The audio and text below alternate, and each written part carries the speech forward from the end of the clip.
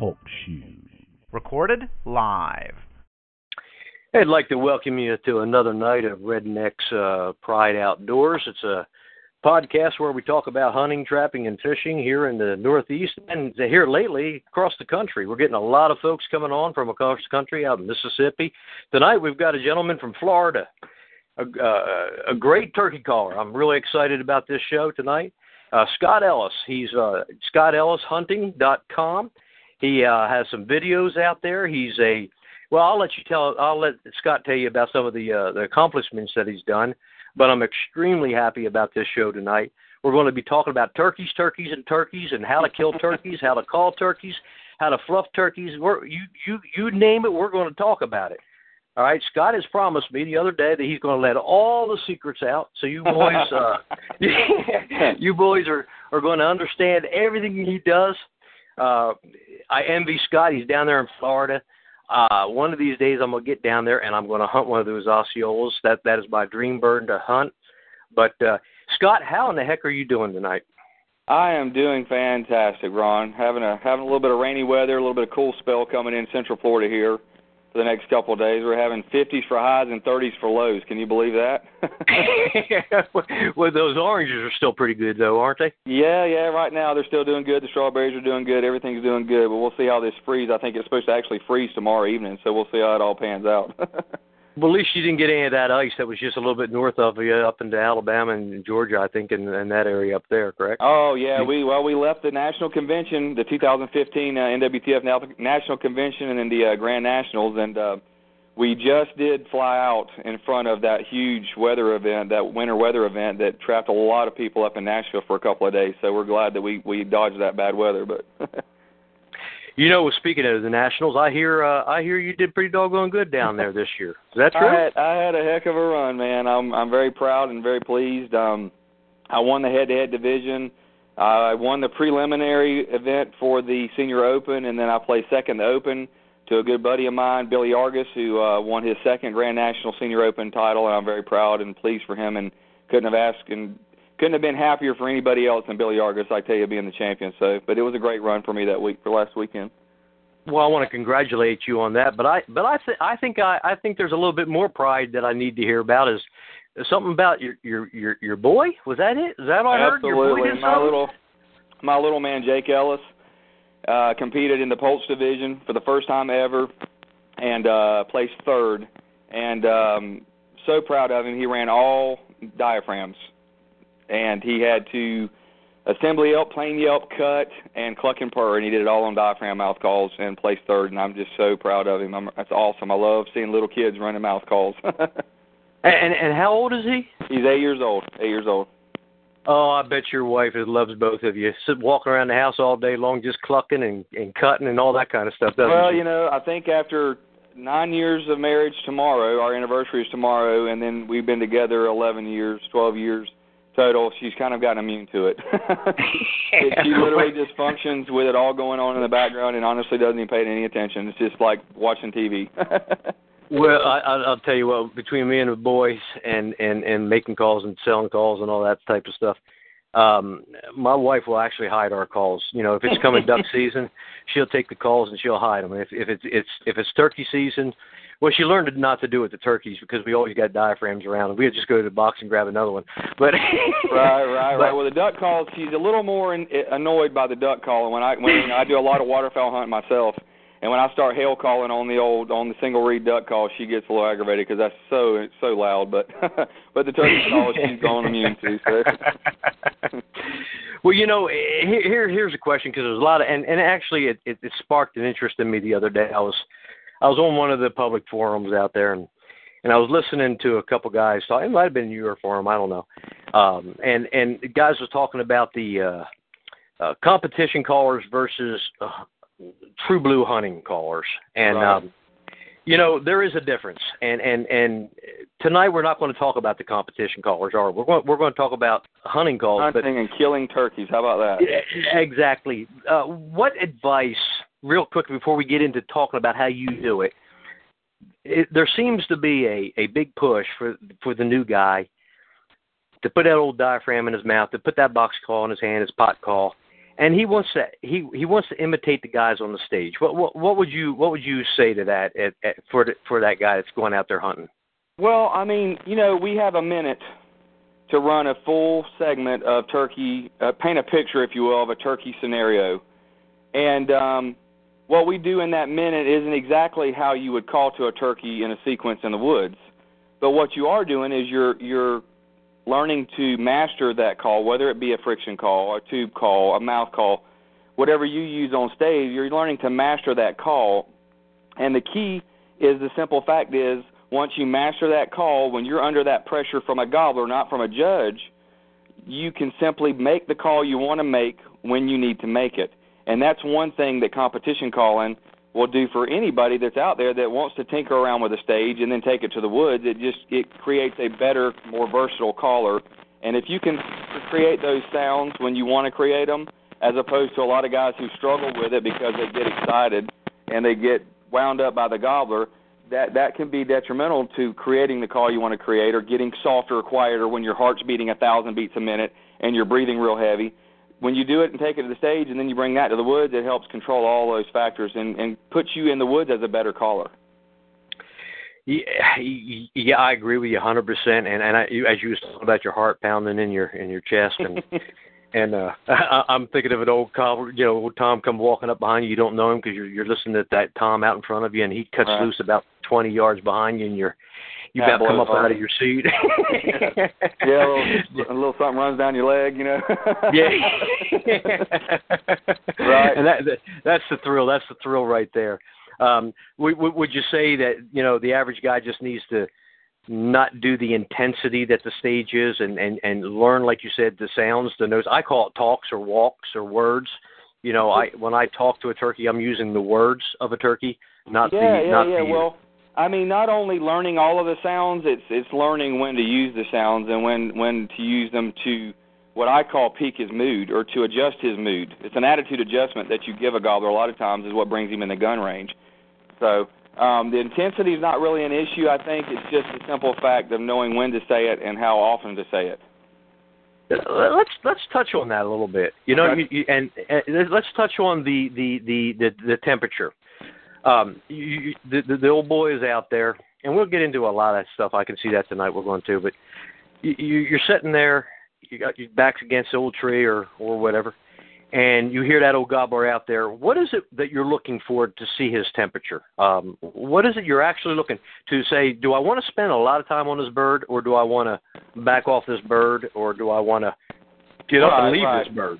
Well, I mean, the first telltale sign is just if he's very vocal and he's answering everything you're throwing at him. Secondly, is he moving towards you as you're communicating with him? And a general rule of thumb, and I talk about this all the time, and YouTube videos that I have out, I give little tips, and people ask me all the time, start with the basics. Start with some clucking and some plain yelping and just get his attention and get him coming. If that's all it takes, a lot of times that's all it takes to kill that turkey. You don't even have to cut at him. You don't have to cluck and purr and quiet down and calm him down.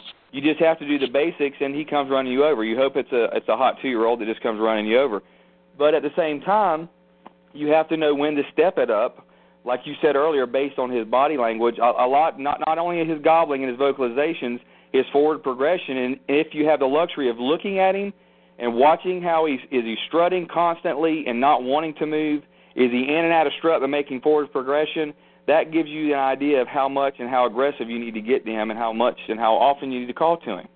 It's all based on forward progression. Is he moving towards you? Is he gobbling a lot?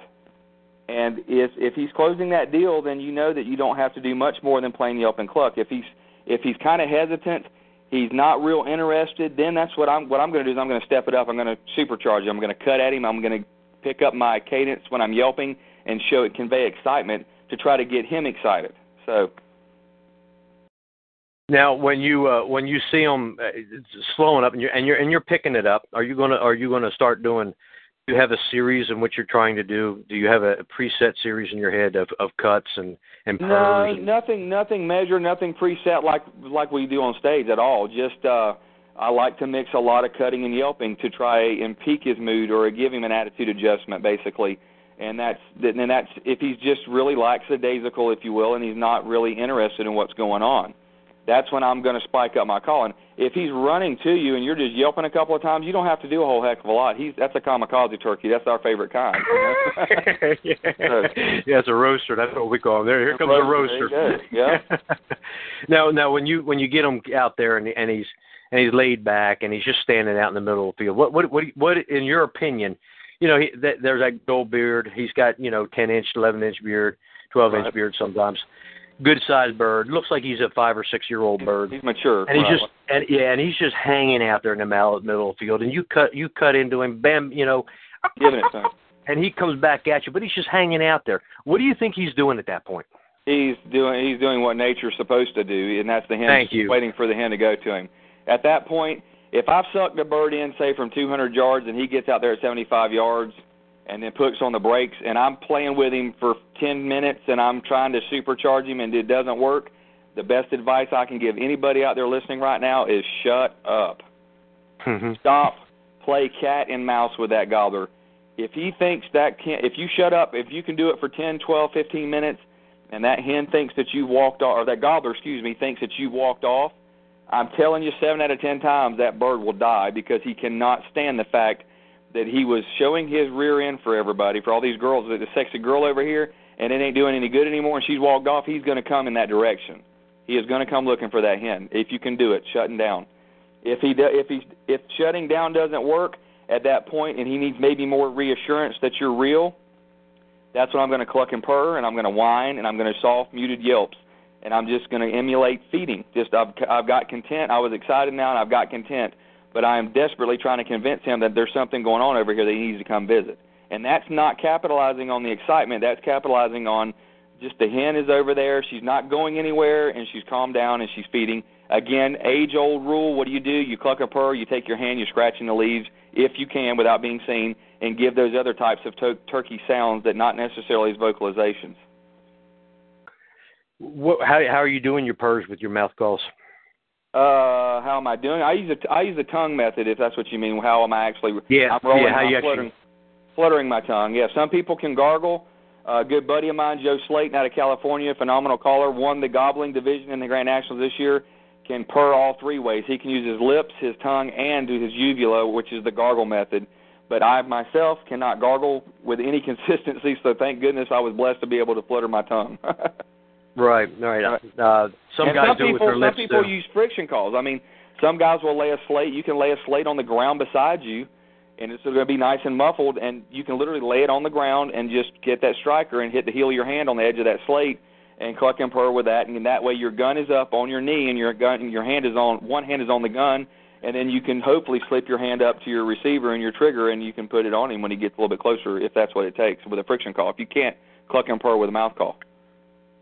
Let's go down there. How, with your densities down here, and I'll just throw New Jersey and I told you about the 60+ birds that I saw yesterday. Right. And again, when we get talking, everybody thinks New Jersey is a concrete and oh skyscrapers. Gosh, that's like New York, man. Same thing, but go ahead. Yeah, but you get down here. Yeah, you get down here in the southern part of the state. We've got tons and tons of turkeys. I know somebody asked about a 5-year-old bird. When I mentioned 5 or 6-year-old birds, crap, I got a bird in my horse pasture right now that we've been trying to kill for 5 years. Oh my God! That's the one you like right there. That's the one we're going to kill one of these days. But anyway, getting back to the numbers, what are you seeing as your densities, hens per gobblers down there in Florida on your Osceolas? Oh my gosh! It just depends on where you're hunting. I've hunted some private tracts where, gobblers had 20 hens. If you hunt public land, you're generally going to see a lot less hens with a gobbler, but enough hens to still cause chaos during the springtime if he's henned up real bad, But it varies. It's so random. I mean, it just depends, I think, geographically on that particular turkey population where you're hunting. I mean, I've never been able to put any type of actual measurement on or ratio on hen to gobbler, no matter where I was hunting. I just kind of go in and feel it out and see what I'm working with, So. Well, now again, we're talking about the Osceolas sitting down now. Right, I was down. I gave a trapping course down in Florida about 3 years ago, and again, And I saw this old turkey, looked like an Eastern to me, and we was in there February, actually. I was right about now, honestly. Right. And we're giving this trapping course, and this old turkey walks out in front of me, and it looks like an Eastern, and there's an Osceola. Now, that was in the Pimentos and the Palmettos, or however you all say that. Palmettos. Or southern slang is palmeters.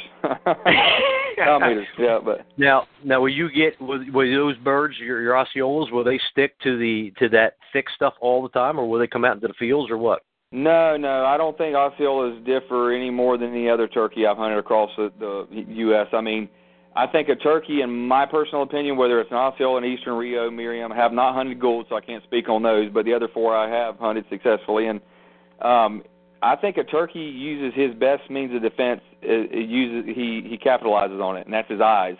And even in Florida, now there are places where, for example, Ocala National Forest, super, super thick, very, very hard to hunt.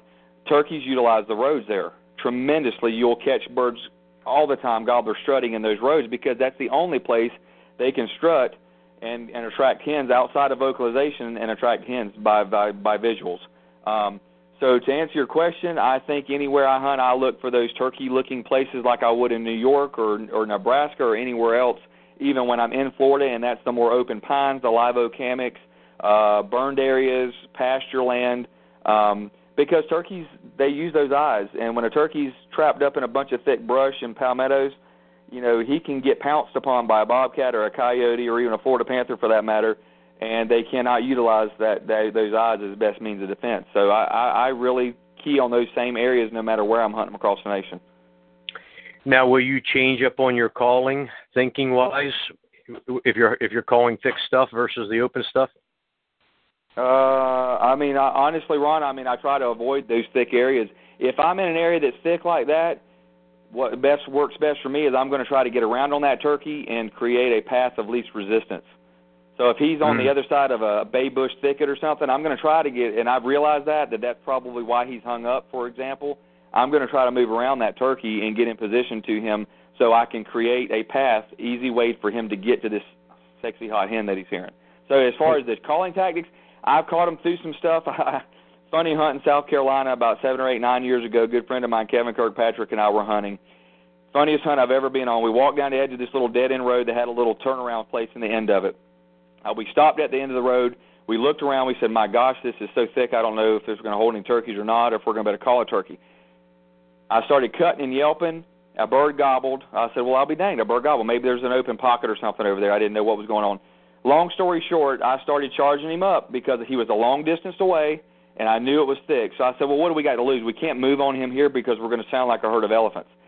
So I started scalding his rear end for him and cutting and yelping and cutting and yelping, and the bird started gobbling, and he got closer and closer to the point where we had to set up. I said, this sucker's coming, okay? Well, long story short, it sounded like a herd of elephants breaking brush. It was that gobbler plowing through the thickest stuff. I don't think he'd ever heard a hen in his life, bless his heart, because he was breaking limbs and knocking trees down. And the funniest thing, we were set up on that little circular turnaround place on the end of this dead-end road, and that bird popped out and flew the ditch and popped out right in gun range, and I smoked him at 20 yards. But that's one of the only times that I can remember in 30 years of turkey hunting where you would like to say, my call's so good, I caught him through bushes and hedges and everything else. But generally, I guess if you were asking, do you call in the thicker stuff, if you were going to do it, you better call a lot and call aggressive to try to get his attention and get him all fired up. But outside of that, I'm going to try to find a place that's easier for him to get to me. So. Yeah, and again, I'm like we was talking the other day, I am an aggressive caller, not in volume, but I do a lot of talking. And again, we're hunting thick stuff to where you might only see 20 yards if you're lucky. Right. And that you know, when we get out in the open, it's the same thing. Now, when you're talking about firing up, and I know there's a lot of newer guys out there that's listening to you say fire up, fire up, fire up. What are the sounds, if you can name them? Okay, I can't have you do that on the phone; you'll blow my ears out. But what are some of the sounds that you're going to do to, per se, fire up a bird? Well, I mean, from a hen perspective, it's just simply cutting and excited yelping. Hard cutting, okay. You know.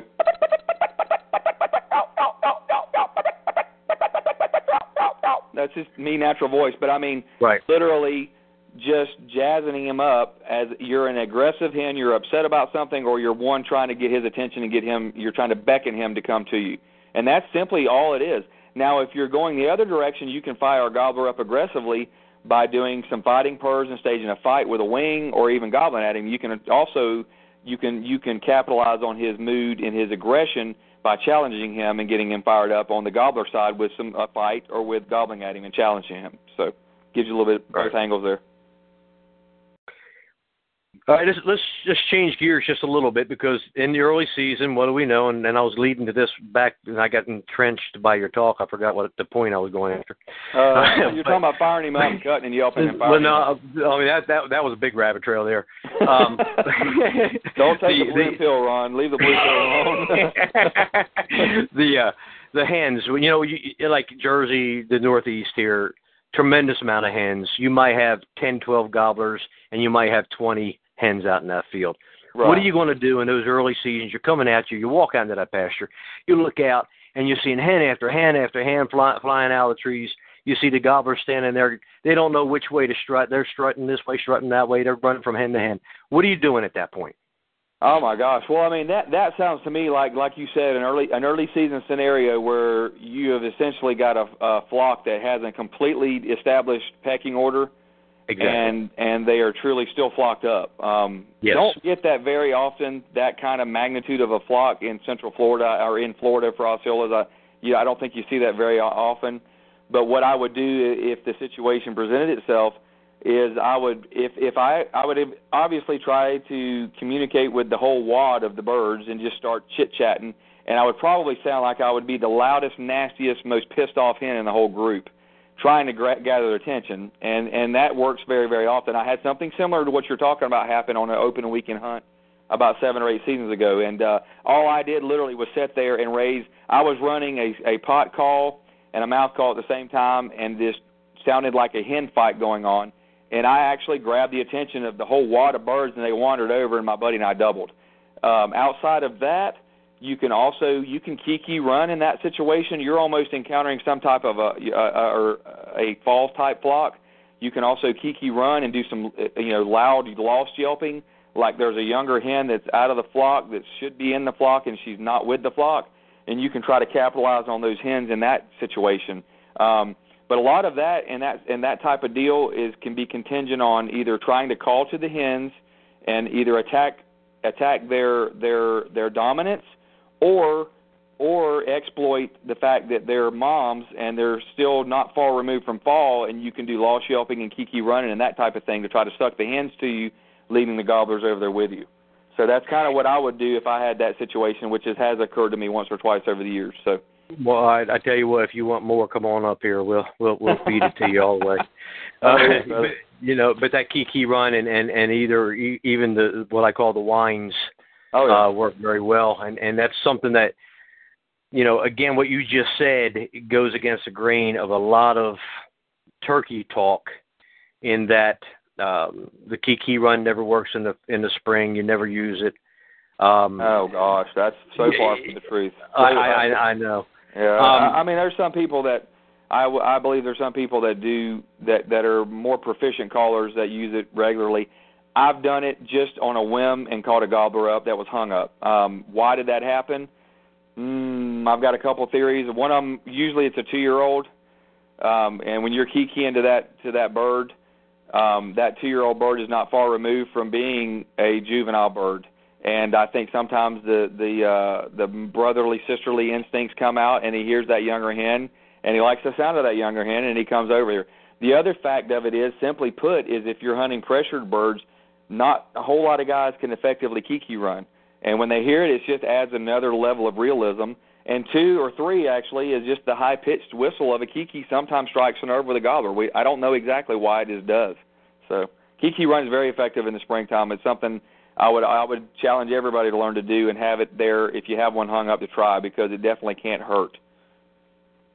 You when you're out there calling, what are you mainly doing? You mentioned it already. You was running a mouth call and a pot or a box call.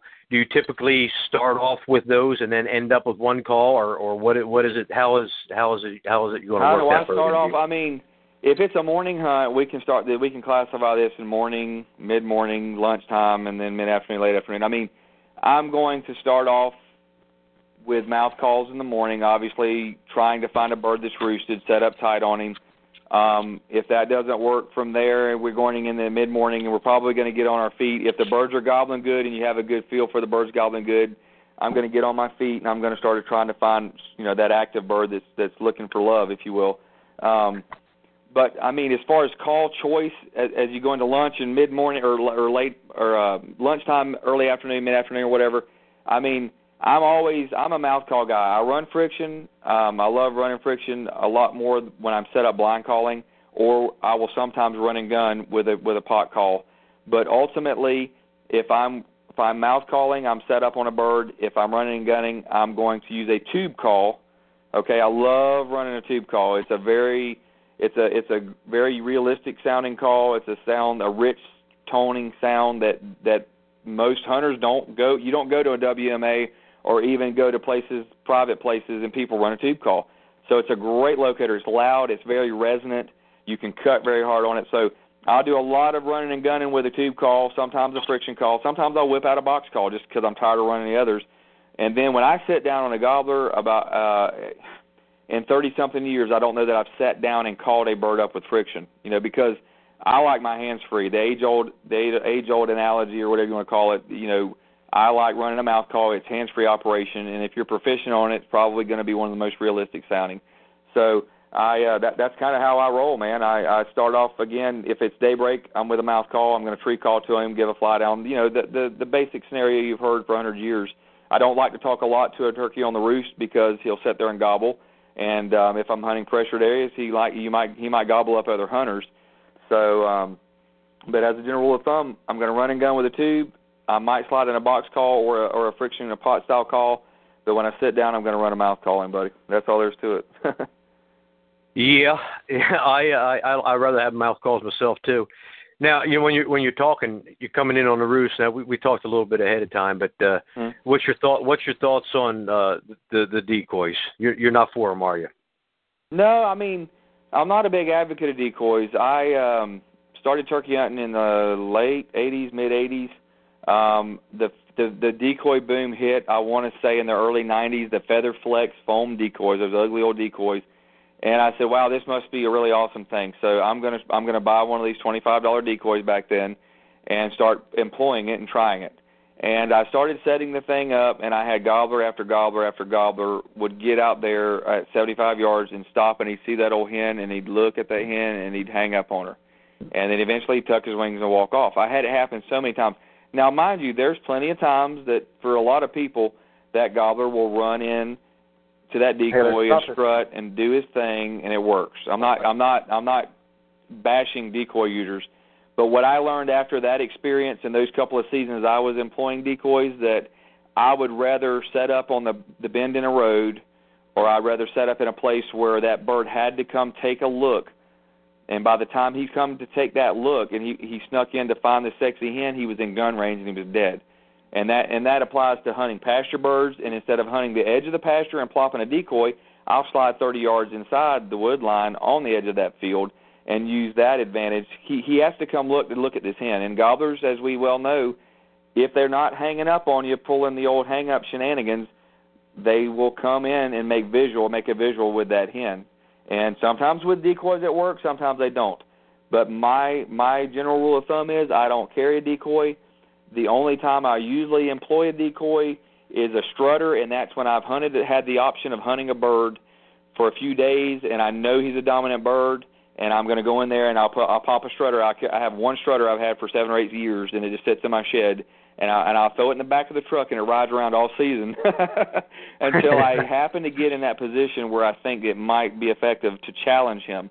But I use setup, man. I use setup, and I use communication and vocalizations to the turkey to kill all the turkeys I do, and I do a pretty decent job of killing them pretty consistently. So, and it's never with a decoy. I never carry a decoy. So, not bashing anybody that does it, but I just challenge people to use setup and use woodsmanship and use their vocalization, their calling ability to make that thing happen instead of just him seeing a hen. So that's kind of my experience with Deeks.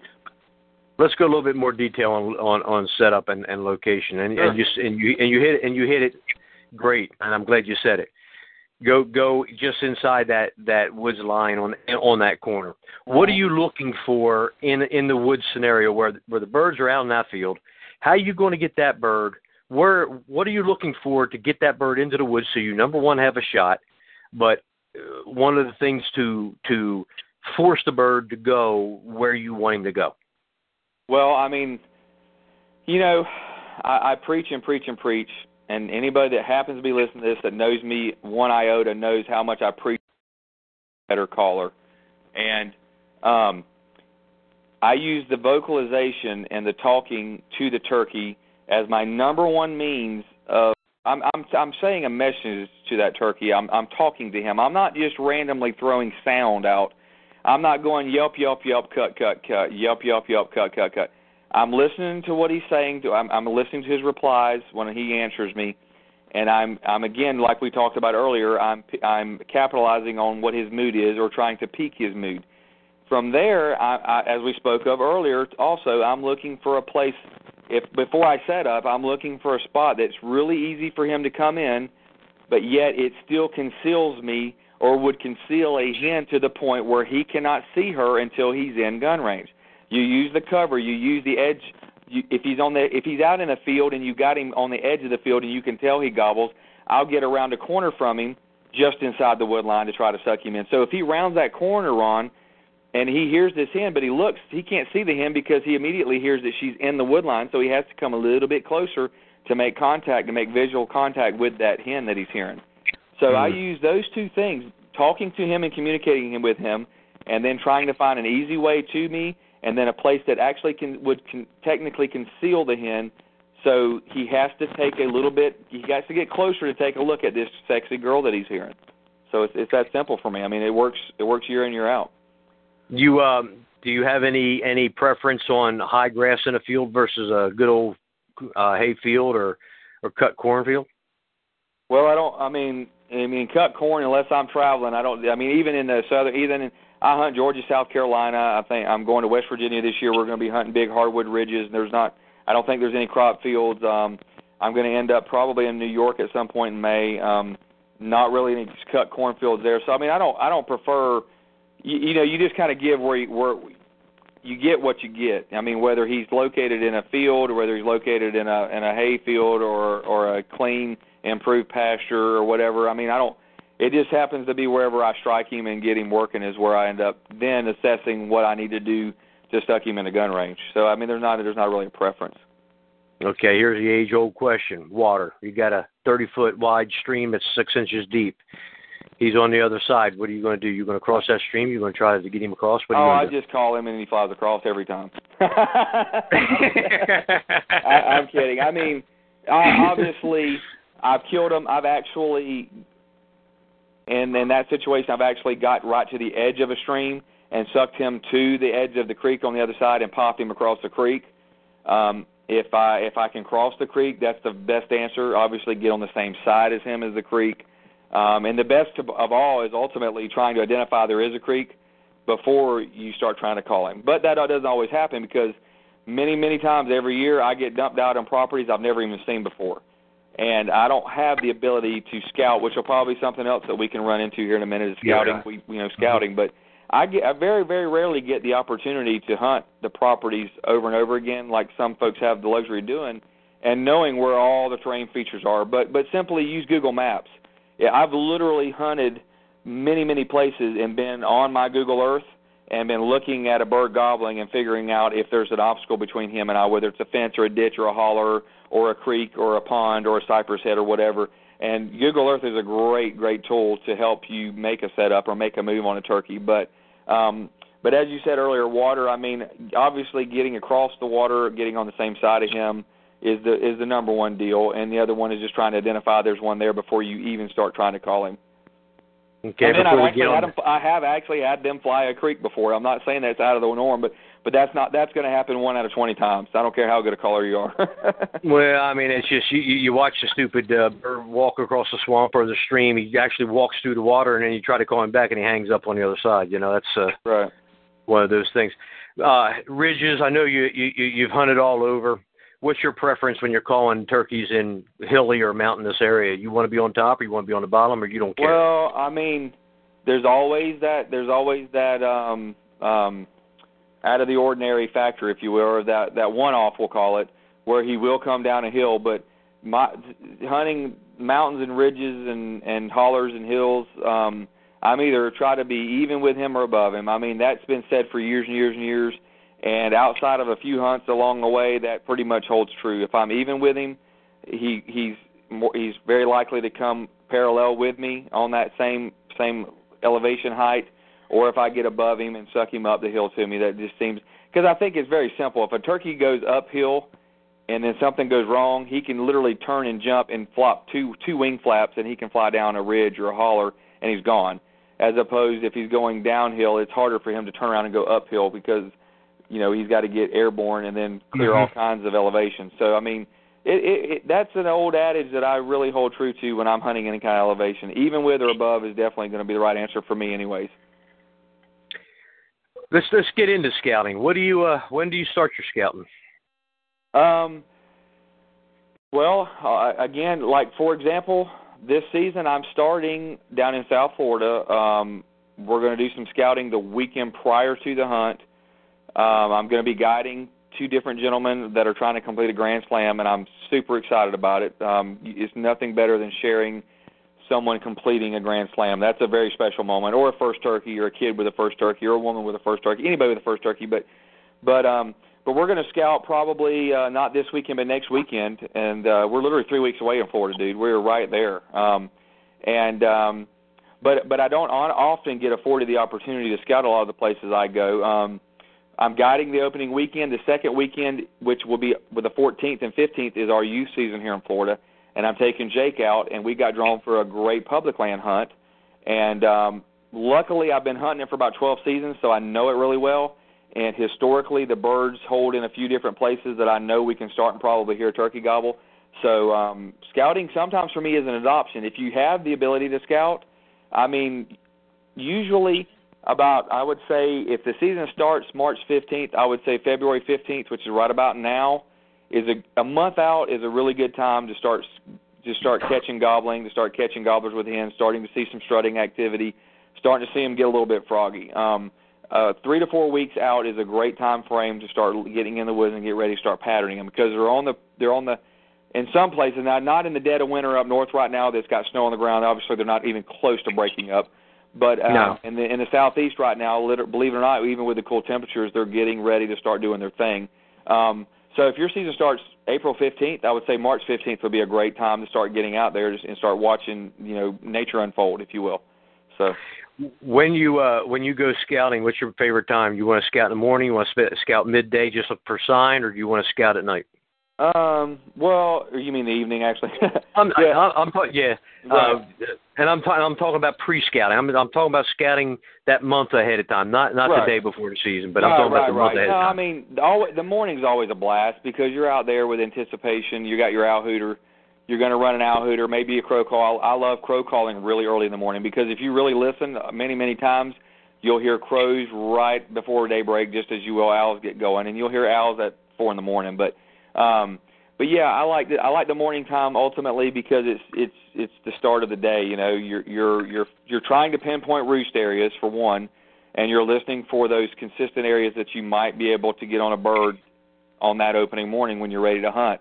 After the fact, I mean, from there you're using visual scouting. You're looking for sign, you're looking for strut marks, you're looking for tracks, you're looking for feathers and droppings underneath trees where they could be a potential roost area. You're looking for dust bowls, places they're dusting. And you can as well blow a crow call or a hawk screamer or even owl hoot in the midday. I've done that and had plenty of response from a gobbler. And when I'm out looking for those visuals, I'll blow a locator call a lot. And then from there, you can also, I'm not a big fan of roosted is roasted and roasted is roosted and all that mess because Osceolas and Easterns not as bad as an Osceola, but I've witnessed so many times I've gone into an area with an Osceola and you out-hoot, your brains out, you crow call, you hawk scream, you peacock, you donkey bray, you air horn. You don't hear a bird gobble. They do not gobble. You'll go in that same spot the next morning, hear 3 different birds gobble. That is just that's very common for an Osceola. Easterns, I've had better luck with getting a bird to gobble on the roost in the evening as an Eastern, and Rios and Miriams even more so. They are definitely more vocal as far as roosting a bird. But I mean, again, I don't get afforded the luxury often to do that type of scouting unless I'm on 3 or 4 day hunt and we know where we're going and we're going to try to pinpoint a bird that morning. But I don't put a lot of stock in it, honestly. I use historical knowledge and I use the knowledge that I've had while I was hunting. I scout hunt always. Again, because I'm always hunting a lot of places I'm not familiar with. I'm looking for those places they could be roosting. I'm looking for potential strut areas. I'm looking for fly-down places that they come down off the roost and potentially will strut. So I will scout while I'm hunting on these 3 or 4 day hunts that I get to do throughout the season. So, yep. Why don't you, since we're talking about the strut zone, that's something that seems to be especially for a lot of newbies. They don't recognize a strut zone. Can you describe what a strut zone looks like so when you're walking up on it you can understand what you have there? Well, I mean, it's really simple. It's just a place that a gobbler goes to display and attract hens, and it can be a food plot, it can be a pasture, it could be a little circular area 20 foot in diameter in the middle of the hardwoods. But it's a place where he goes, where he gobbles, where he attracts hens, and it's just that simple. I mean, in Florida, a strut zone is going to be a place where it's a pasture, more open area generally. But it can differ across the nation. It's just an area that a gobbler frequents that he knows holds hens that he tries to attract hens. It's just that simple. That's defining a strut zone. So, is there any telltale sign that you can see to a strut zone? I mean, outside of strut marks, not really. I mean, in my opinion, unless you've got sand or dirt where they're leaving drag marks, or you make visual contact with a bird, you see it all the time. Billy Bob's driving down the road, and that old gobbler's strutting out there every afternoon. Well, that's his strut zone. That's where you're going to kill that turkey if you put the timing on him. But outside of those drag marks, what are those drag marks you're talking about? Oh, it's just simply where a gobbler's strutting and his wings and he's in full strut and his wingtips, his primary feathers. There's 6. To see, I'm counting them on my Miriam right now, right here on the wall. There's 1, 2, 3, 4, 5, 6, 7, 8, 9, 10 to 12 feathers on their primary wingtips. Okay. And when they strut those, you'll see these little lines in the sand, and there's going to be these little lines, turkey tracks in the center, and then lines on the outside, and they'll go from a foot apart to 2 foot apart. I mean, just it varies on the gobbler structure and how he's built anatomically. They'll be from different widths. General rule of thumb: if it's very, very narrow, a lot of times that's going to be a Jake. And then right. You'll obviously look at his track in the center, and if you're going to see a smaller gobbler track, it's a pretty good assumption that he's going to be a Jake, But again, outside of seeing those drag marks, it's going to be vocalization or vocal visualization, seeing him out in a field or something consistent, or it's going to be any kind of sign that he can leave on the ground, and maybe feathers every now and again if you see a good gathering of feathers or whatnot. But well, how can we tell a hen from a Jake from a mature tom by their tracks? Easy rule of thumb is simply it's so obvious. A gobbler hen. Our gobbler track versus a hen track, is going to be, if you have them side by side, there's not a shadow of a doubt which one's a gobbler. It's going to be twice the size, literally, of a hen track. Outside of that, you've always got the long middle toe. You take your 3.5 inch shell, and that's going to generally be the length of that middle toe. It's just a bigger track in general, again, with that longer center toe, and that's pretty much the dead giveaway for a gobbler versus a hen track. Mm-hmm. Good. Yep. Pretty basic stuff there.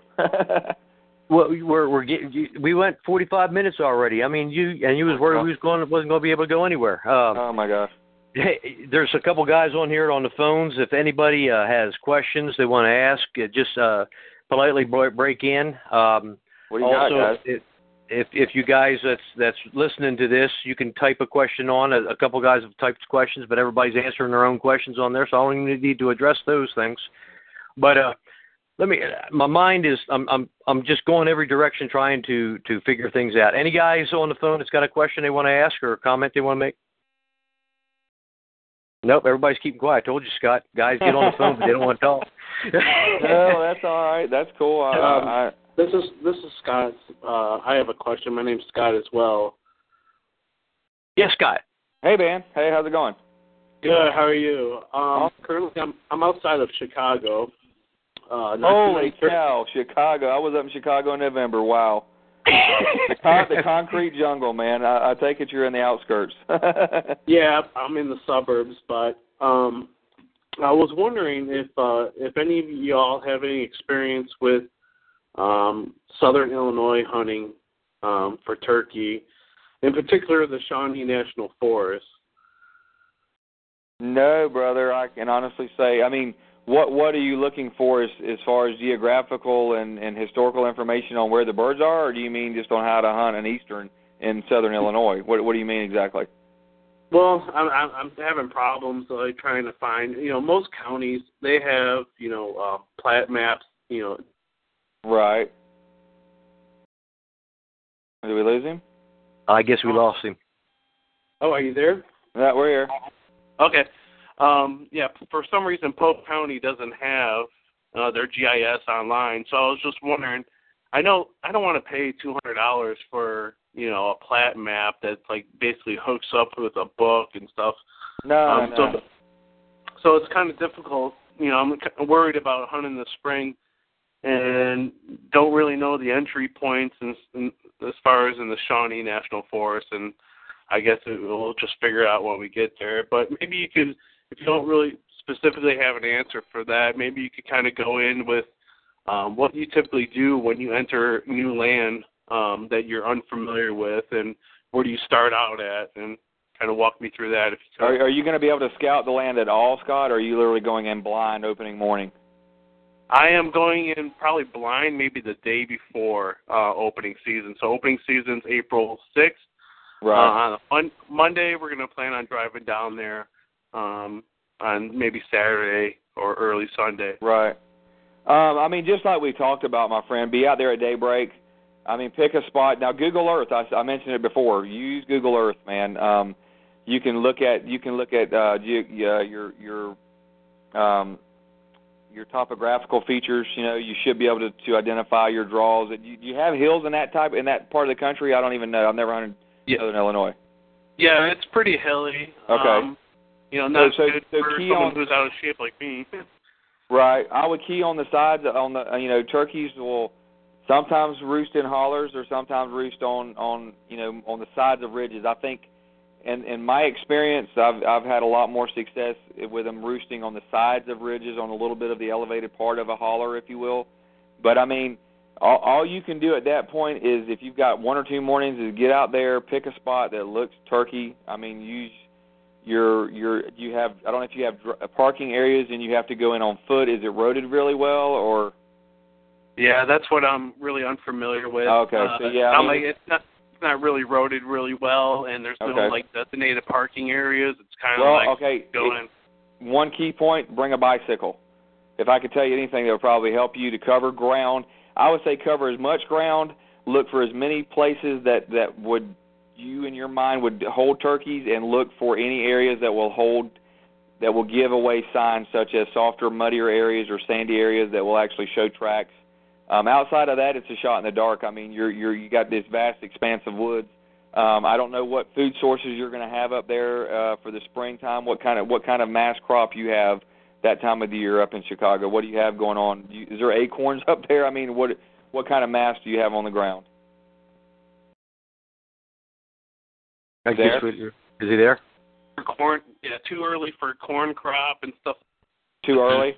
Yeah. Well, unless there's leftover waste corn and stuff like that. So there is going to be crop fields even on this management land, though? No, like that. But I'm talking about surrounding areas, farms and stuff like that. It's very integrated with, people's property, and that's what I'm kind of scared about, dealing with, walking in and stuff. Yeah. The biggest thing I could tell you, my friend, is to cover as much ground as possible. Look for the places that you can see sign. get a bicycle. Take a mountain bike in there with you. If it's not, I'm wondering if there's bike trails or if there's roads, but yet you can't drive the roads. The bicycle can help you cover a lot of ground. And again, be there at daybreak. Listen for them to gobble, man. And then from there, look for sign and use your locators. And I'm not a big advocate of calling a turkey with a turkey call. I'm not saying it hurts anything to cut and yelp. You hear one gobble, move along. Obviously, just you don't want to set up and call the bird in. I mean, that's the age-old adage that, you don't want to pre-call a turkey because what if you bump him? What if he comes in, doesn't see a hen? Is he more apt to not be coming again? It's very debatable, but if you can cut a little bit and yelp to get one to gobble and he gobbles, just move on down, find another one. Put a spot on that map, drop a pin on your Google Earth that you heard a bird gobble there, and then go back the next morning when it opens up and look. Hopefully you'll hear 3 or 4 different birds pinpointed. You'll have them pinpointed and you'll be able to go in after them. Best I can tell you, buddy. That's interesting. A bike. I'm gonna have to take a bike down there because that brings up an interesting point. You can cover a lot more ground with some of these walking trails and exactly stuff like that. So thanks for that. Appreciate it. Yes, sir.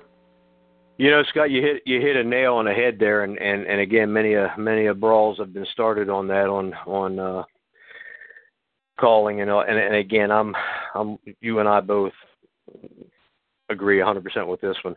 But go into detail on that because you're not going to stop that new guy from calling. I mean, the new guy getting out there, his heart is thumping. He wants to call bird in the worst way. He wants to hear him gobble. He wants to hear him gobble. We all want to hear him gobble. and they're going to do that. I don't call from a truck.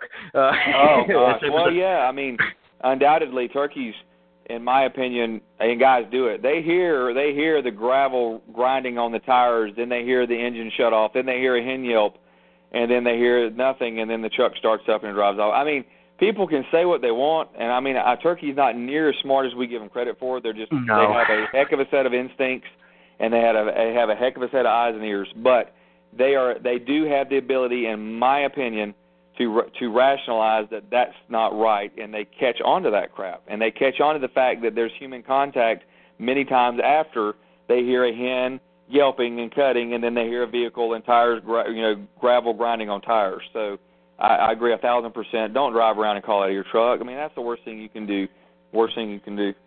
Do you believe they can get call shy? Absolutely. I mean, a lot of people debate that whole thing. I've hunted public land my whole life. And I have watched and witnessed turkeys with my best yelping and prettiest clucking and not even getting over-aggressive and just being as real as I can be. Literally, birds gobble, go the other way. Birds shut up. Birds hear it and leave. Literally have pushed birds to other guys by calling to them because they did not come into the calling. So people can say that they want all turkeys on call shy, but you come to Central Florida or any place that's hunted and pressured and they hear hen sounds that end up inevitably in human contact, they start figuring it out that every sound they hear that is a hen in the woods is not a hen. I don't care how smart they are or aren't.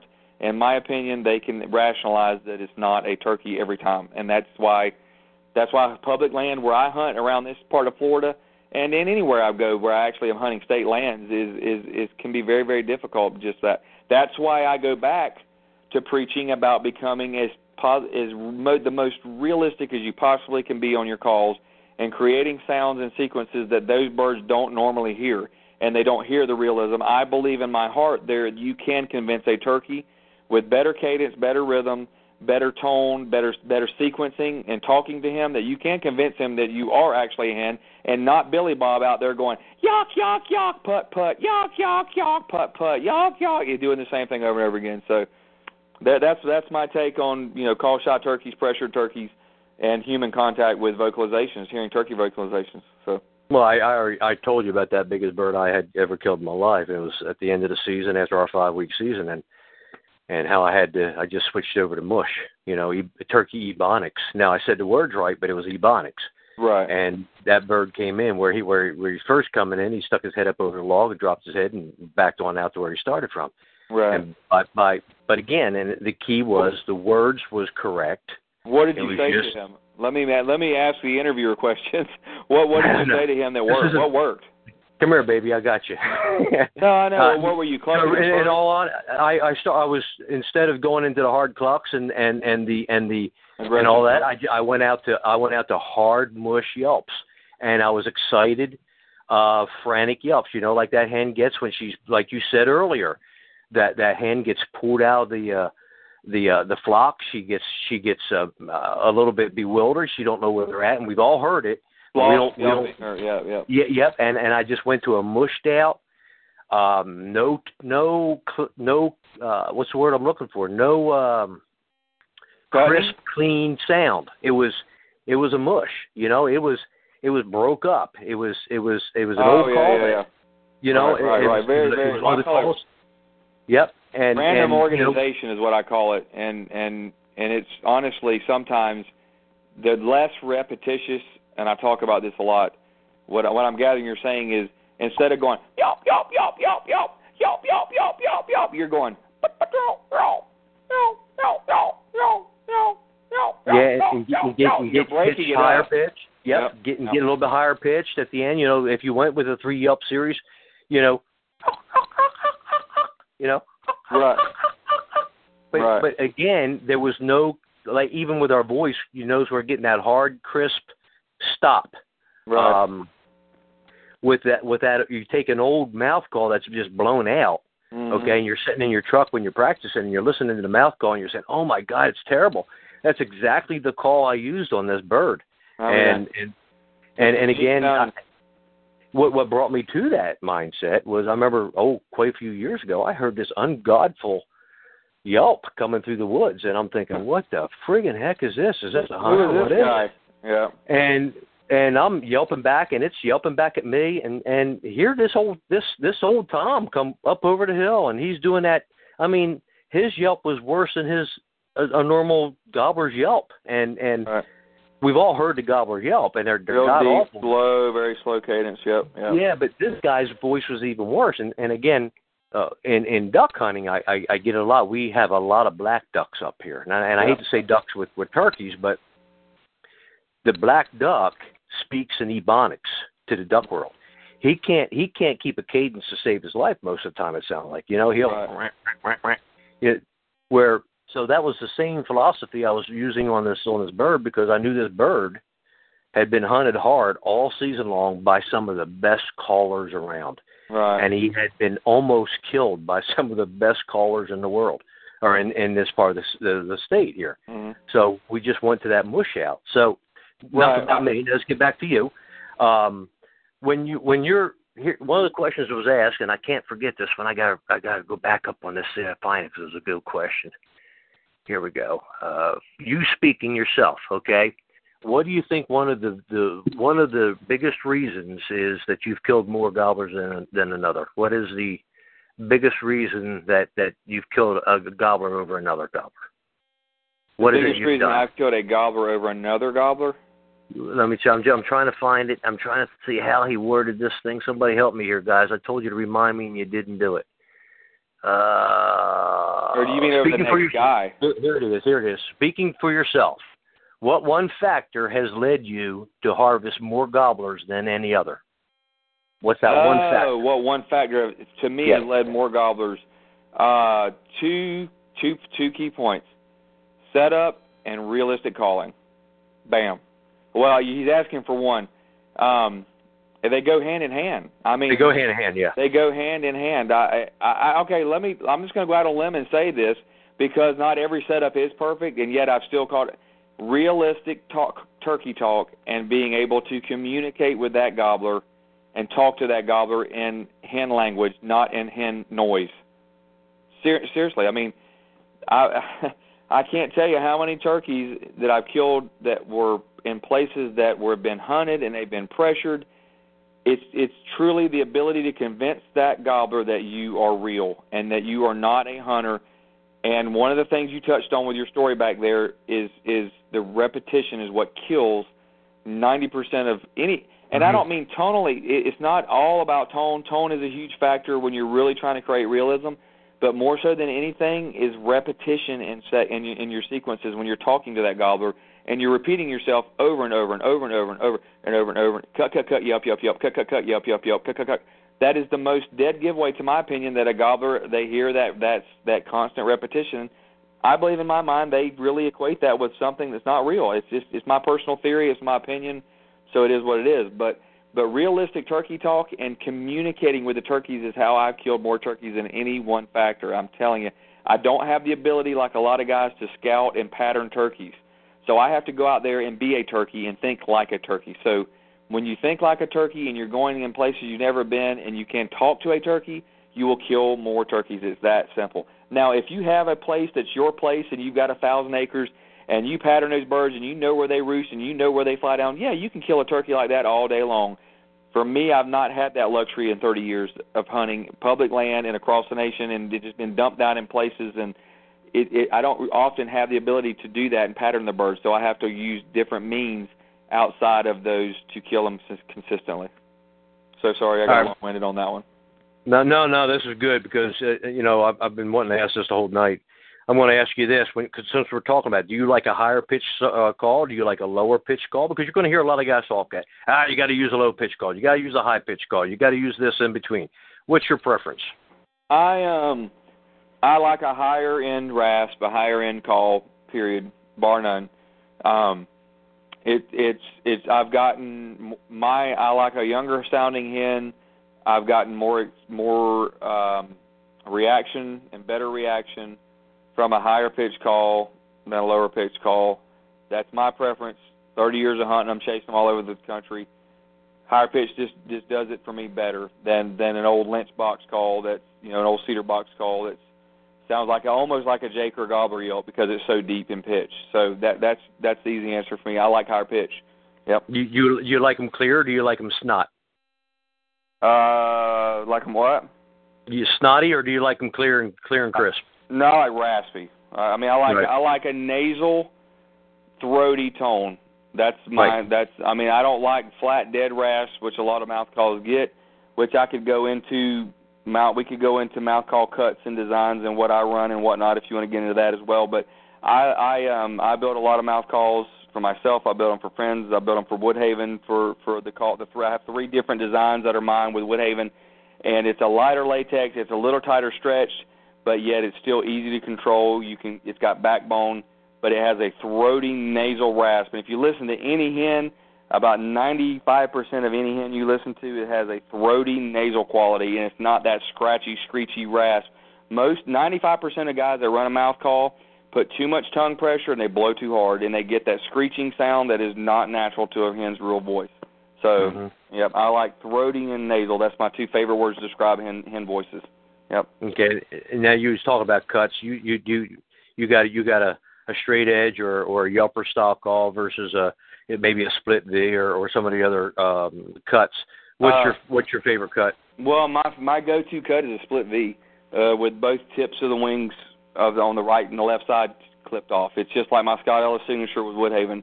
And then I have 2 other designs called a Red Reactor and a Yellow Venom. And they're both actually very unique. I don't think there's anybody out there in the industry that has one like it. Again, the Yellow Venom creates a very easy front-end yelp. It's very easy to get the clear front note of a yelp, and it's easy to drop off in the rasp on the back end. It clucks and purrs. You can whine on it. It's all 3 designs that I've worked and played with for years before we released them were calls that were very, very easy to create all types. They're versatile. You can get into some styles of mouth calls that are tighter, thicker reeded, and you can cut like a banshee on them. You can cut and you can yelp real nasty and raspy, but it's really hard to tone it down. And I like that middle-of-the-road call that has all versatilities where I can cluck and purr. It has the backbone to cut and cackle if you're doing a fly down, if you're cutting sequences or whatever. But, yeah, you can bubble cluck on it just the same if you're imitating some clucking and purring and you're trying to do those soft clucks. You can bubble cluck on it. So I like the versatility in a mouth call. And again, it'd be hard to explain. The Yellow Venom is almost like an off-center bat wing kind of looking thing, and then the Red Reactor is an offset V with a notch on one side. It's very, very unique. You'd have to check them out. Red Reactor, Yellow Venom, and then the Scott Ellis signature with Woodhaven. I mean, I'm doing a little plug in there, but that's my 3 designs, and I run those calls all season long. You're going to do a lot of plugging here at the end of the show. Got a question for you. Go ahead. Yeah, talking about cuts, different mouth calls, how long did it take you really to find a mouth call that fits your style and stuff like that? There's so many mouth calls on the market nowadays, so many different cuts. Mm-hmm. You know, I can't afford to buy them all and try them all, but so how do you try to pick one that... Oh, my gosh. I mean, it just depends on what level, honestly, that you want to take your calling to. You can take a call. I've got 2 mouth call instructional DVDs out. They're called Mouth Call Magic 1 and 2. And between the 2, it teaches you on 4 different styles of mouth calls, 3 different types of hen yelps. So there's a way to create realism with any kind of call you pick, but a lot of it goes back to technique and how you're delivering air to the call and in tongue pressure. How do you pick one? I would say to pick any of the 3 that I just talked about. I mean, I'm kidding. I mean, I designed those calls for, it really covers the gamut. I mean, there's not a good way of, without spending thousands of dollars, the only other thing I know to tell you to do is start building your own mouth calls. You could probably buy a jig from Thad Bright at Feather Ridge Presses and start building for $250, I think they cost.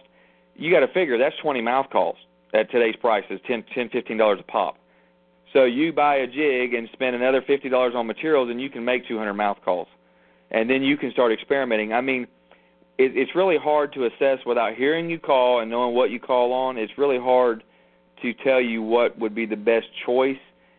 But the only thing I can tell you with this question would be to look at something like a cutter-style call or my yellow venom style call. Anything with more exposed latex, which means like, the cutter call is right. On the right side it's notched out. Or a bat wing call, it's got both sides notched out with a point in the middle. Those calls are going to be easier to get the rollover, the 2-note yelp, the high in the front, but it will still offer you a little bit of backbone, and they should be able to cluck and purr on it. As against a ghost cut, great call, whistle's good, can cluck and purr okay, yelp's okay, very hard to get aggressive on. It's a lot harder call to cut real hard on and to get aggressive with. So outside of building your own calls and instead of spending the hundreds of dollars on mouth calls, buy a jig, start building your own calls. I mean, that sounds funny coming from a guy that has 3 calls with a company, but I'm just saying if you're really willing to go that extra mile to find that right fit, sometimes making them is better than anything. Outside of that, go into something with the exposed latex, a bat wing, a cutter-style call, or a split V like my signature with the wingtips clipped off that has that second reed exposed a little bit more is going to allow you to be more versatile and not be just a pure nasty rasp, if you will. Now, you guys don't listen to Scott on that. Don't build any calls. Buy them. Okay? I mean, see, that's just me being honest. That's how I roll, man. I mean, seriously. So. No, I'm playing with you. As a call maker, and we're both call makers, and that's the key there. There's no one call. I'm not pulling any punches, honestly. I'm just being honest. Yeah. No, and I appreciate that because it's what he said was so true. There's so many variables and mouth designs and, from inside the guy's mouth. And some guys put the call too far back and some guys put the gag, like everybody says they gag. I said, well, quit trying to swallow the stupid call. Right, and then some people just gag. And, I mean, I'm not trying to sell a DVD, but honest to goodness, if you don't want to go buy my DVD, go to YouTube and search Scott Ellis on YouTube. And I've got several clips. I mean, I got 20 or 30 videos on clucking and purring and whining and cutting and yelping. And I've got tons of videos on there, and it don't cost a dime. And just go in and watch what I'm doing. And most of that stuff, that work I'm doing on there, on those videos, is a split V, if that helps you at all. But thanks for the question. Any other questions out there? Is there any other questions guys have? Either to, I see somebody put out cracked corn, Joe. No, we don't want to use cracked corn. Funny guy. And maybe we need to talk a little bit. I know we didn't want to touch this, but I'm thinking about this. Let's just talk a little bit about the new fad. And I'm not for this fad, but again, I'm not against it where it's legal. Those decoys where you walk up or crawl up behind. Scott, what's your thoughts on those? Well, I'll just stick to doing what I've done and killed the crap out of turkeys for 30 years with. And that's the art of calling a wild turkey. Now, do I bash or fault people for wanting to try that technique? Absolutely not. Y'all go for it, have fun with it. if that's what it takes to kill one, kill him. As long as it's legal, which is not in your state apparently, Ron, but if it's legal, and for me it's a safety hazard because you're really bucking the odds of walking up behind, with a decoy in your hand, and the wrong guy's going to do it in the wrong place where he's in cover or something trying to do that crap, and he's going to get shot right in the face. And that's why I'm bringing it up. It's going to happen. I'm not faulting anybody for doing it. If that's your cup of tea, then roll with it. Because as long as a guy's out there hunting and it's legal, then we need to be supportive of it. So I'm not going to bash people for their own methods of what they do and how they harvest turkeys. But I'm just kind of from the old school. I like talking to them. That's what obsessed me with turkeys 30 years ago, was communicating with them, and that's what I'll roll with. But whatever floats your boat, I'm just not. I can't say I advocate it. That's all I can tell you. And again, I just want to bring up on the show, use common sense here. Just like, will a gobble work on bringing in a gobbler? Yep, it will. And also, it actually might send some shot your way too. Depends on the scenario. Depends on where you're hunting. Do you know that Do you know without a shadow of a doubt that you're hunting a place that there is not somebody there that would mistake you for turkey? And that's a scary proposition. Because even on the most private land, you could have a poacher out there slipping around. So, now, have I gobbled in turkeys and killed them? Absolutely. I'm just saying be very, very safe out there, guys. I mean, always try to weigh in all the options and all the odds before you start doing something that could jeopardize your life, I guess. And, it's just a call you have to make. Weigh the safety options before you do it. That's what it boils down to. Definitely don't gobble and have white on you, okay? Don't do that. Yeah, red, white, and blue. Right. And the same thing with the new decoys in New Jersey. For the New Jersey guys that's going to be listening, you cannot stalk turkeys. We cannot call moving, and you can't crawl. So you can't stalk and get behind that decoy and walking up to the birds, knowing that there's birds there. Legally, you can't do that. So use your common sense. Just follow the game laws. I mean, yeah. Okay. Yep. Any other questions out there? Yeah, so how do you gobble? Do you gobble on a mouth call? I gobble. I can do all three. I mean, I can gobble with a natural voice, I can gobble on a tube call, or I can gobble with a mouth call.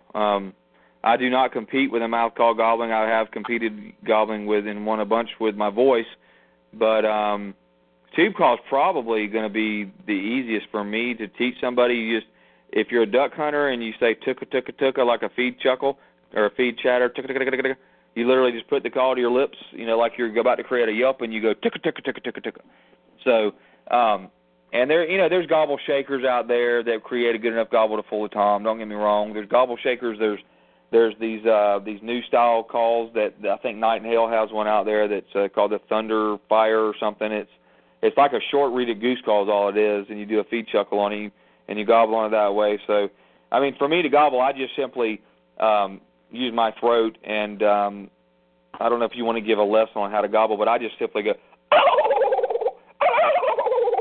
I just use my voice to actually gobble, and I have more of a Miriam-style gobble because I don't have a lot of rasp in it, but trust me, it works on Osceolas and Easterns and everything else if I have to do it, but yeah, look at a gobble tube, look at a tube call. I've got I think I'm gobbling on YouTube. I've got a video up of gobbling on a tube call, but YouTube is a great tool, so check it out. There's probably something for everyone on any kind of call you ever want to learn how to do is on YouTube.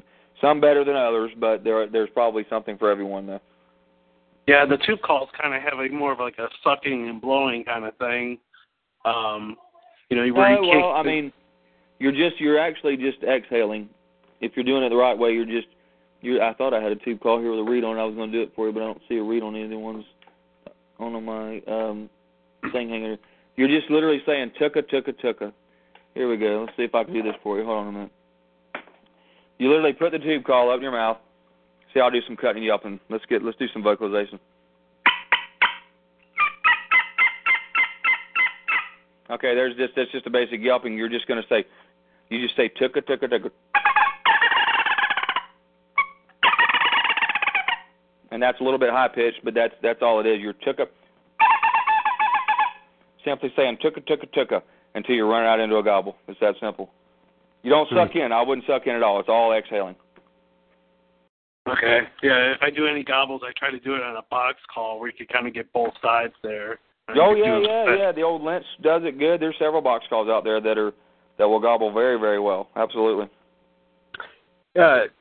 Scott, take that old tube call and do some demos with do a cluck purr, do a couple yelps so the guys can hear some of the sounds on a tube call, because they're used to hearing it on a diaphragm, they're used to hearing it on a pot call, they're used to hearing it on a box call. Very few guys hear it on a tube. A tube call, okay. Let's see.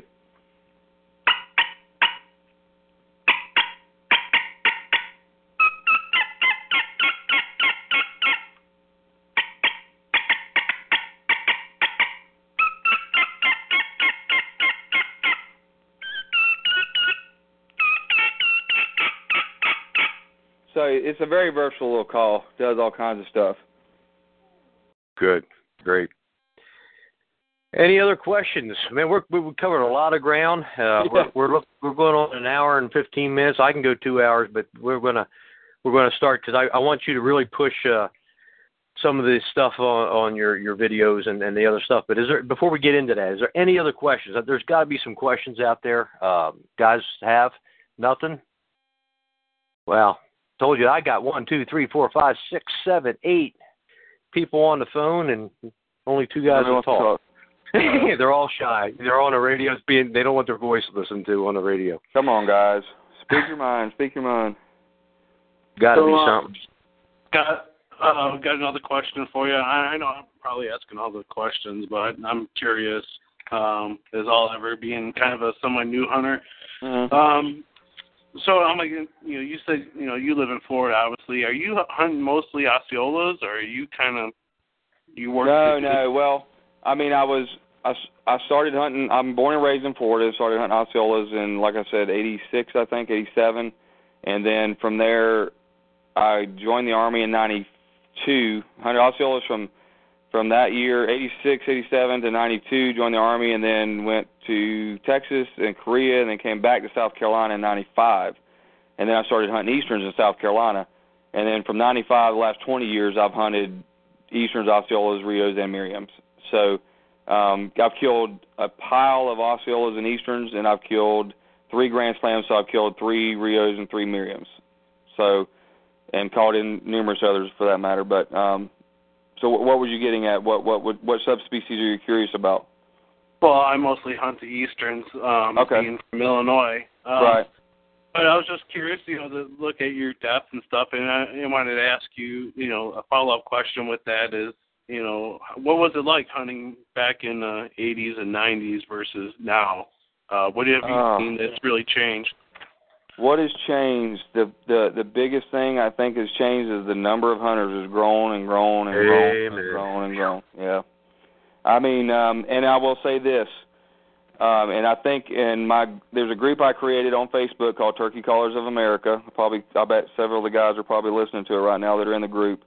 And somebody brought up the topic a while back. Have you guys noticed gobbling becoming less and less over the years? And I will say, as a whole, I would definitely agree to that theory that the birds just gobble a lot less and a lot later in the morning than they used to. I remember as a kid when I started hunting turkeys, birds would gobble in dead dark at 5:30, and they would gobble an hour and a half before daylight. Now, you're lucky. I mean, daybreak and 20 or 30 minutes after daybreak is very, very common until you hear that first gobble. So I would say, and I think that's 2 reasons. I think this number of hunters, and I think my other theory, and a lot of people commented on this, was just predators. I really believe that coyotes have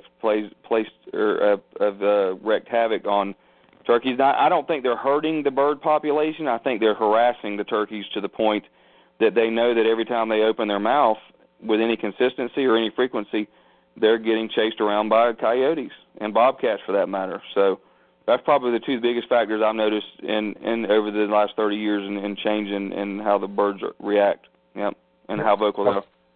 I've noticed something else too. The older your population gets, at least here in Jersey, the more mature birds that we have, the less they talk. Or the jakes or those 2-year-olds are still gobbling their heads off. But if you have 15 toms out there in that field, you're noticing 2 birds really cutting loose. They'd be the jakes or the 2-year-olds. But those old mature birds, they're still going in the strut, Right. When you make this, but they're not talking often, and I have to wonder if the older the bird gets, the more he gets used to the hen coming to him, true nature, to where he's there, he hears a hen, he cuts loose, gobble gobble, and she clucks back, and he just says, "Come on out here." And again, that's another reason I think, Scott, you already touched on it. That's why you see that old Tom on a decoy. He sees a decoy on the edge of the field, and he hangs up 30, 40, 50 yards out in that field, and he's saying, "You're coming to me, hon." And I know the younger birds, when you get an area like I said, in our horse pasture, when those young jakes are coming into 5 or 6 jakes, they'll come in that little band or 10 jakes, whatever. They're talking up a storm, but those big old birds are keeping quiet. So I do agree with the coyotes, but I think it's the older they get too. I'm starting to wonder if the older they get, they just, like you and me, you get up around 50 years old and you start saying, "I ain't talking so much." Yeah, you just revert back to what is to be nature, I think. I mean, it's almost like accelerated evolution, if you will. I mean, like you said, as they get older, I think they know areas that the hens are frequenting, and they hang out there and they gather those hens there because they know where those birds are. Those hens are going to be lingering, and they display and they do their thing, and they don't have to worry about gobbling as much. And the hen population, and another factor here, now that we're theorizing here, I think is just the number of hens is exponentially higher than it used to be. So they don't have to go very far or do very much to attract hens. So I think that's another key factor. Hens are there's just a numerous amounts of hens. It's amazing. What's your favorite turkey to hunt? Oh, what is my favorite turkey to hunt? I think it's probably Merriam's. It's got to be the funnest bird to hunt. They're just and there's different opinions on Merriam's. People have had experiences with Merriam's where they could kill them with a wiffle ball bat, they say. I have not had that experience. I mean, they work to a call very well sometimes, but the key factor that's fun about a Merriam's is they gobble and gobble and they gobble some more, and they'll gobble on their own more frequently than any other subspecies. Rios are a close second, but they gobble just to gobble, and that just makes it even funner because why are we all out there? I mean, we want to kill a turkey, but we love to hear the gobble. That's what everybody gets inflicted with, is hearing that gobble. And that's why, to me, Merriam's are just a blast, probably the funnest bird to hunt. Yeah, it's probably one of the things, when guys talk about sitting in the blind, again, I got nothing against the blind, especially when it's raining. Right. But, my heart just gets pounding. You do that old locate call, and, and he just cuts loose on you and double gobbles you. Then your heart's coming up through your chin, and you're thinking, "Oh my God, it's any minute now." It's just that's what we're here. We're there for the gobble. That's all it's all about, the gobble. That's what obsesses everybody, I think. So, yeah. Speaking of gobbles, what do you guys think about locator calls? Does it sound like the owl call is kind of just getting overworked and not that many responses? And if you do use locator calls, which ones do you prefer? Well, I mean, I think one of the keys to a good owl hooter, and I carry one of my hoot tubes that I actually compete with, a style like I compete with, and then I also use my natural voice. And I think volume is very, very critical in a good owl hooter. I've had times, I can think of numerous times over the last 20 years, where I ran a hoot tube and got nothing, and then I let loose with a good loud as like an 8-note hoot or get the locate hoot, a single-note hoot with my voice, which is probably 20 decibels, 30 decibels louder than a hoot tube, and have a bird respond. So I think the owl call is a great call, but I think one thing that the newer reed-style hooters lack is volume, and I think that's something that helps. Outside of that, I love to blow a crow call. At daybreak even, middle of the day, obviously, on in the afternoon, a crow call. But one key thing that I do when I crow call is not the typical call. I have a YouTube video up on it. It's on Mouth Call Magic 2, my newest DVD, and that's just getting aggressive and running a sequence for longer than that 3 or 4 seconds. I mean, getting 10 seconds, 12 seconds of aggressive crow calling and just aggravate a bird into gobbling. Now, that bird may or may not gobble again, but at least you knew he was there. So And then from there, I mean, a hawk screamer works for a time or two. And then, you know, I think the pileated woodpecker works very well from time to time. I even will carry a duck call. Laugh if you will. You get on a hail call or even a goose call if you can run a goose call. There you go, my friend. Great responses out of goose calls. Coyote howlers out west, they work very well. Yep. Anything as loud as you can, shrill as you can make it, I think is what you're going to get the best response out of. So, hey, I've even been exasperated on summer mornings and just give out a good old rebel yell as loud as high as pitched as I could get it, and them suckers sound off. That's a Bigfoot call. We call that a Bigfoot call. Yeah, absolutely. Any type of loud, shrill, you know, air horn, whatever, you know. Well, we're doing good. Hey, you know what? We're running on an hour and a half here. I want you to plug some of your stuff again, and I know you're talking about. You got 2 great videos out there from what I'm hearing. I haven't seen them yet. I want to get a couple of them. I'm probably going to get both of them. But, you know, it's 1 and 2, you said it is? Mouth Call Magic and Mouth Call Magic 2. And you can order those on my website on scottelishunting.com. And the first DVD covers all of Turkey Talk. And in that DVD, I'm actually using a split V to cover all that style of turkey talk. But you can still create the same techniques that I'm using in that DVD on any type of mouth call. It's all about air delivery more so than chirp, chirp, chirp, or chonk, chonk, chonk like you've read and seen on the older style videos. I'm teaching a newer, not necessarily newer, but a different style or different technique of how to delivering the air to the call.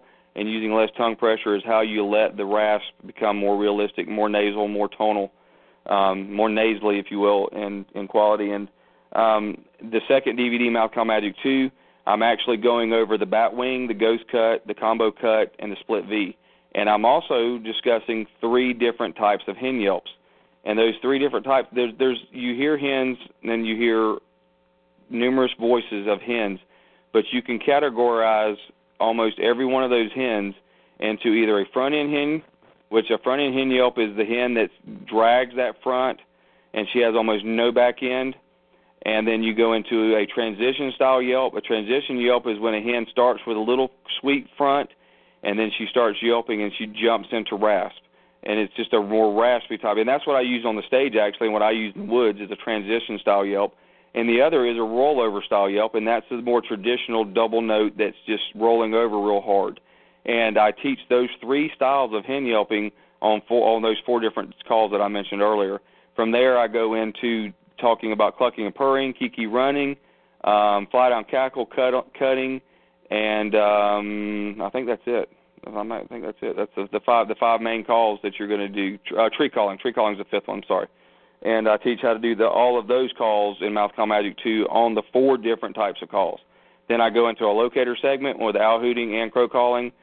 And I actually did an awesome turkey hunting song called Waiting on Tom 2 years ago with a good buddy of mine, Tony Young.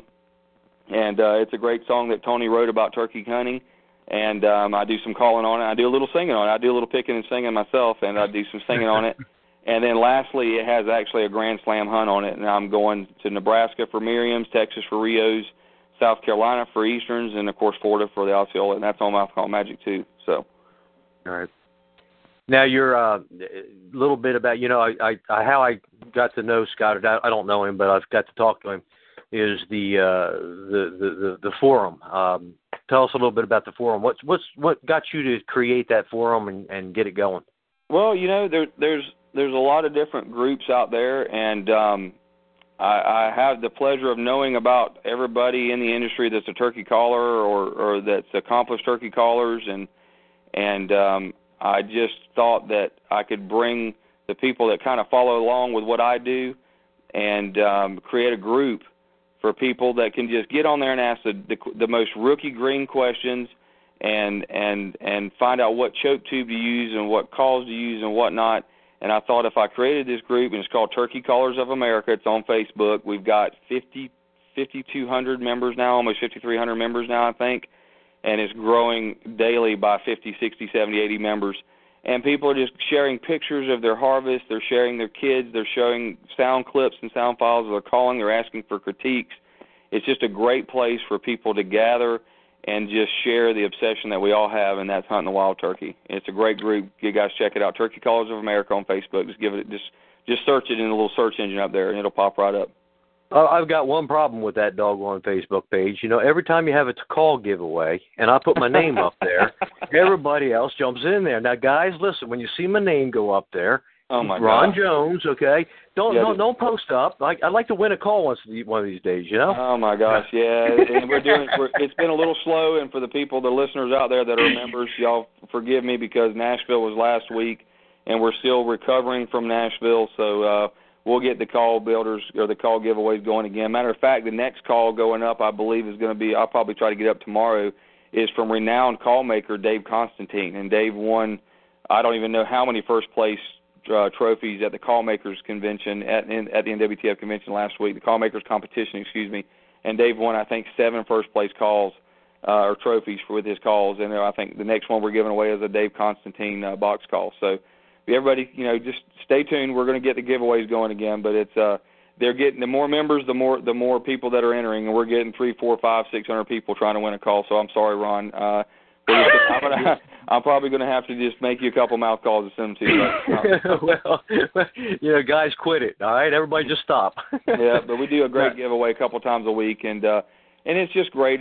I love helping folks, and I love to get people that are trying to get a start in the business and do their thing. I love giving them that little bit of recognition and getting their name out there a little bit, and that's what it's doing. It's helping the members try to get a chance. It's fun and exciting to try to win a call, and then the guy that's donating the call and gracious enough to donate one of their $100 calls or whatever is getting a little bit of exposure, and that's why I do what I do for that. So.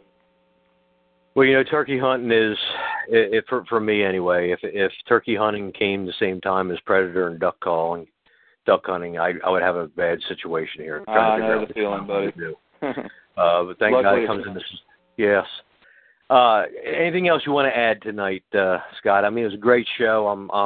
We could probably go on for a long, long time, but anything else you think is important to add or to recap on? Oh, gosh. I mean, just be safe out there, gentlemen and ladies. Just be safe out there. Do what works for you. Don't worry about what is or isn't correct by somebody else's standards. Just enjoy the sport and enjoy chasing turkeys, because that's really what it's all about. It's about getting in the woods and hearing that bird gobble. If you harvest a bird, that's almost anticlimactic anymore at this point, at least in my turkey hunting career, if you will. I mean, it's just about the brotherhood, and it's about being at daybreak and owl hooting and hearing that bird gobble on the limb, and that's what it's all about. If I gave one tip that we haven't discussed today, it would probably be the one thing I preach more than anything, and we were talking and touching on this earlier, is don't overcall the turkey. Work the turkey. Let the turkey work. Less is generally going to be more when you're working a wild turkey. Use the curiosity killed the cat method or theory more so than just bombarding him with cutting and yelping to hear him gobble. Because, I mean, yeah, it's fun to hear him gobble, but it is fun to tote him on your back when you get done after the end of the day and you get to squeeze that trigger on him. So if I was to give one tip after all this we've discussed today is feel the bird out, don't overcall him, give him what he needs to hear based on his forward progression. So, and if you overcall him 9 times out of 10, that's going to cause that bird to hang up. Yep. Great. Any last questions, guys? We're getting ready to close her down. Unless you got a question, then we'll go 2 more hours. But any other questions out there?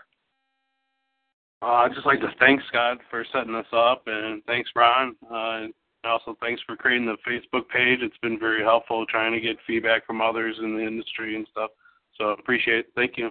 Awesome. You're very, very, very welcome. It's going to get crazier and crazier the closer it gets to turkey season.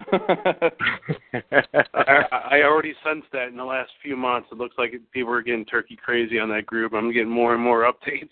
Oh, it's unbelievable. Well, and just a little food for thought, guys that are members of TCOA, you can turn the notifications off and remain a member. That way you're not getting 900 notifications a day when people comment on something or they put a new post up. So just food for thought, you can go into there.